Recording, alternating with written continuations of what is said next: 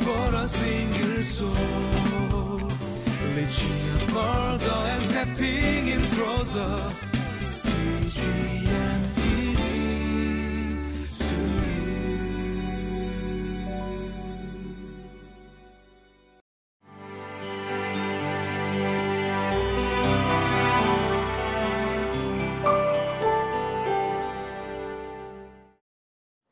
Welcome to Living Life. May the Lord bless you as you spend time in His Word today. How many of you have ever come into conflict with another fellow believer from your church community? It could have been a small argument or fight that was easily resolved, or maybe it was a big conflict that was not so easily resolved, to the point where there were hurt feelings and a broken relationship. I know, even for myself, there have been times where I have come into conflict with fellow believers in the church community, and some of those conflicts, sadly, were not easily resolved. It might be easy to say that, oh well, every community has its fair share of conflicts, and you can't get along well with everyone. But in today's passage, we can see the importance of loving and caring for our fellow believers in the church community. So let's take a look at today's passage now.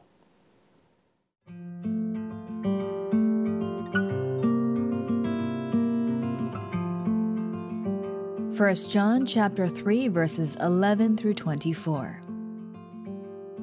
For this is the message you heard from the beginning. We should love one another. Do not be like Cain, who belonged to the evil one and murdered his brother.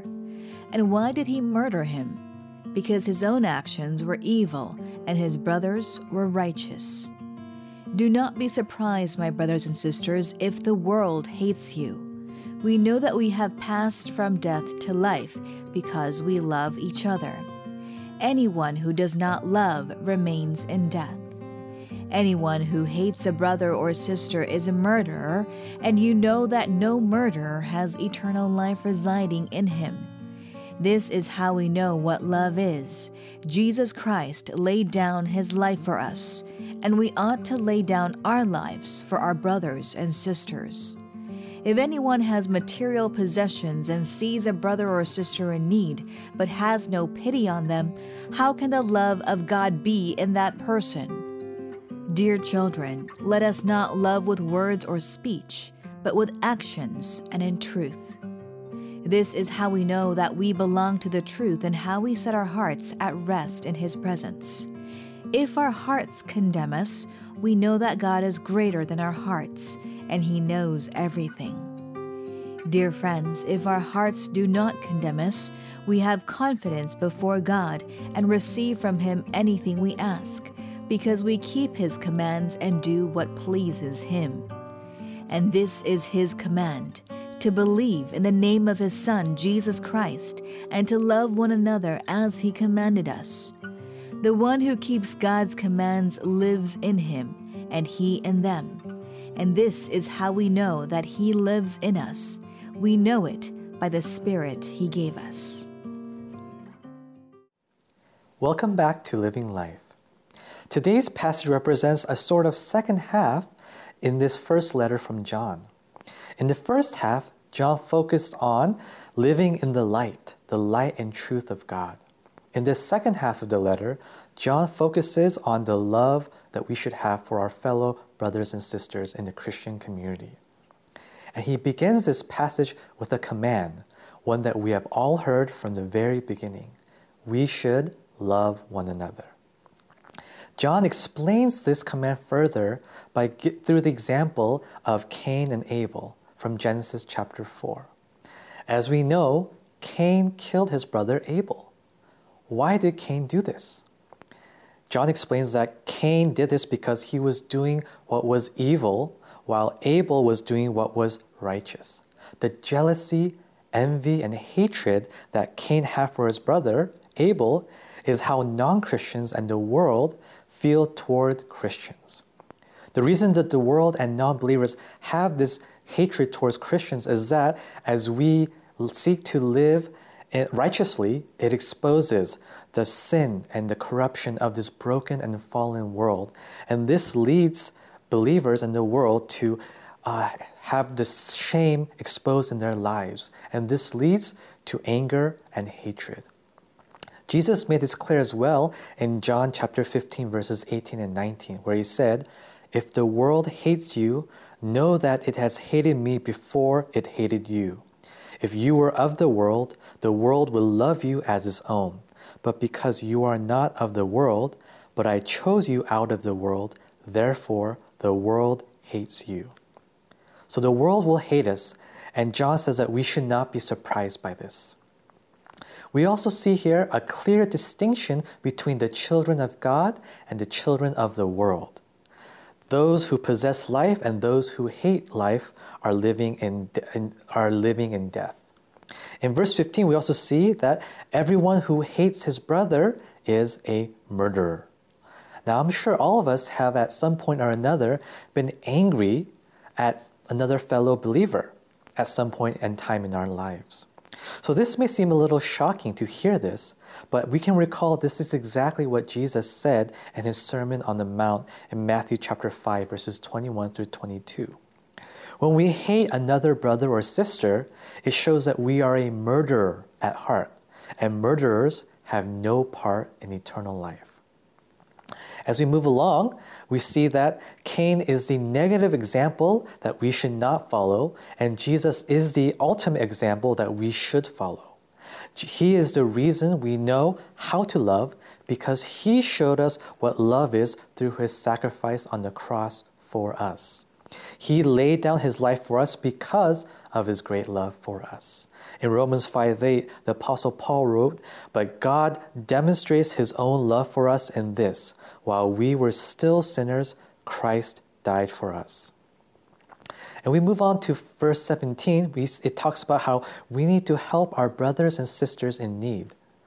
God doesn't bless us and give us an abundance of provisions so that we can live nice and comfortable lives.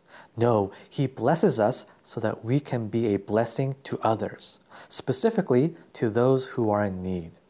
We are stewards of God's provisions for us, and we need to use them wisely and for his glory. True love requires acts of compassion. If we see another brother or sister in need and we do not help, how can the love of God truly be in us? How can our hearts not be moved to compassion? We need to show and put our love into action, not just say the words. And then we move on to verses 19 to 24, which talk about shoring up Christian confidence. Maybe some of us have struggled with guilt and doubts about our salvation. How can God accept me? How do I know I'm a Christian? Even in moments like this, we know that our assurance is not in anything that we have done, but it is in God and God alone. God is greater than our feelings, and he knows everything, far better than we know ourselves. God calls us to believe in his Son, Jesus Christ, and to love others and to obey his commandments. And when we live in obedience to him, he listens and hears our prayers. And this is the commandment we are to obey. Believe in the name of Jesus and love one another. How can we obey these commands? We can't on our own. It's impossible. But we can only do it through Christ living in us and us living in him. And so, obeying God's commandments is evidence that he lives in us. And this intimacy with Christ is possible through the Spirit he gives to us.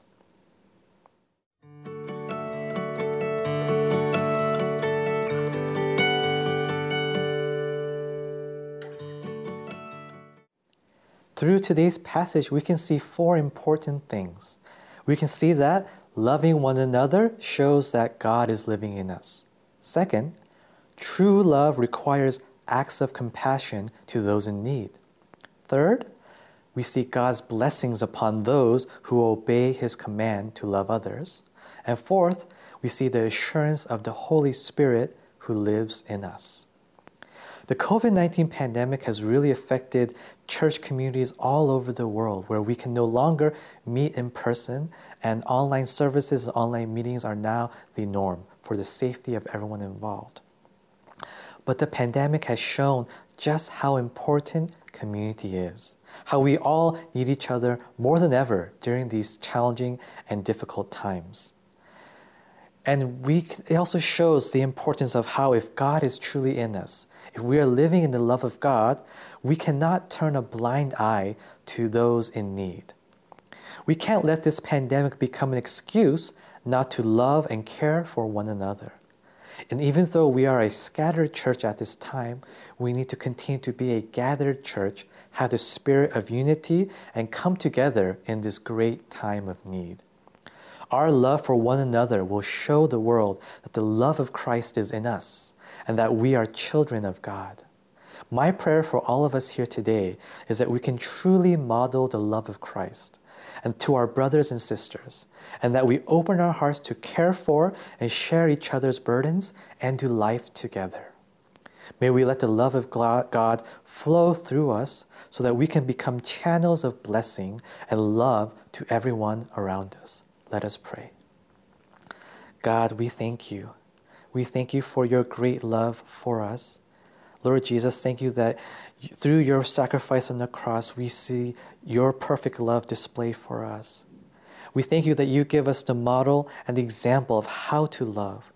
We know that we cannot do it on our own, but we thank you that through the Holy Spirit in us, you give us the capacity to love one another, to help our brothers and sisters in need. May all of us truly not just say the words, but put our love into action and care and help our fellow brothers and sisters during these challenging and difficult times. May the world see your love living in and through us, and may you be glorified through this as well. We love you and we thank you, and we pray all this in Jesus' name. Amen.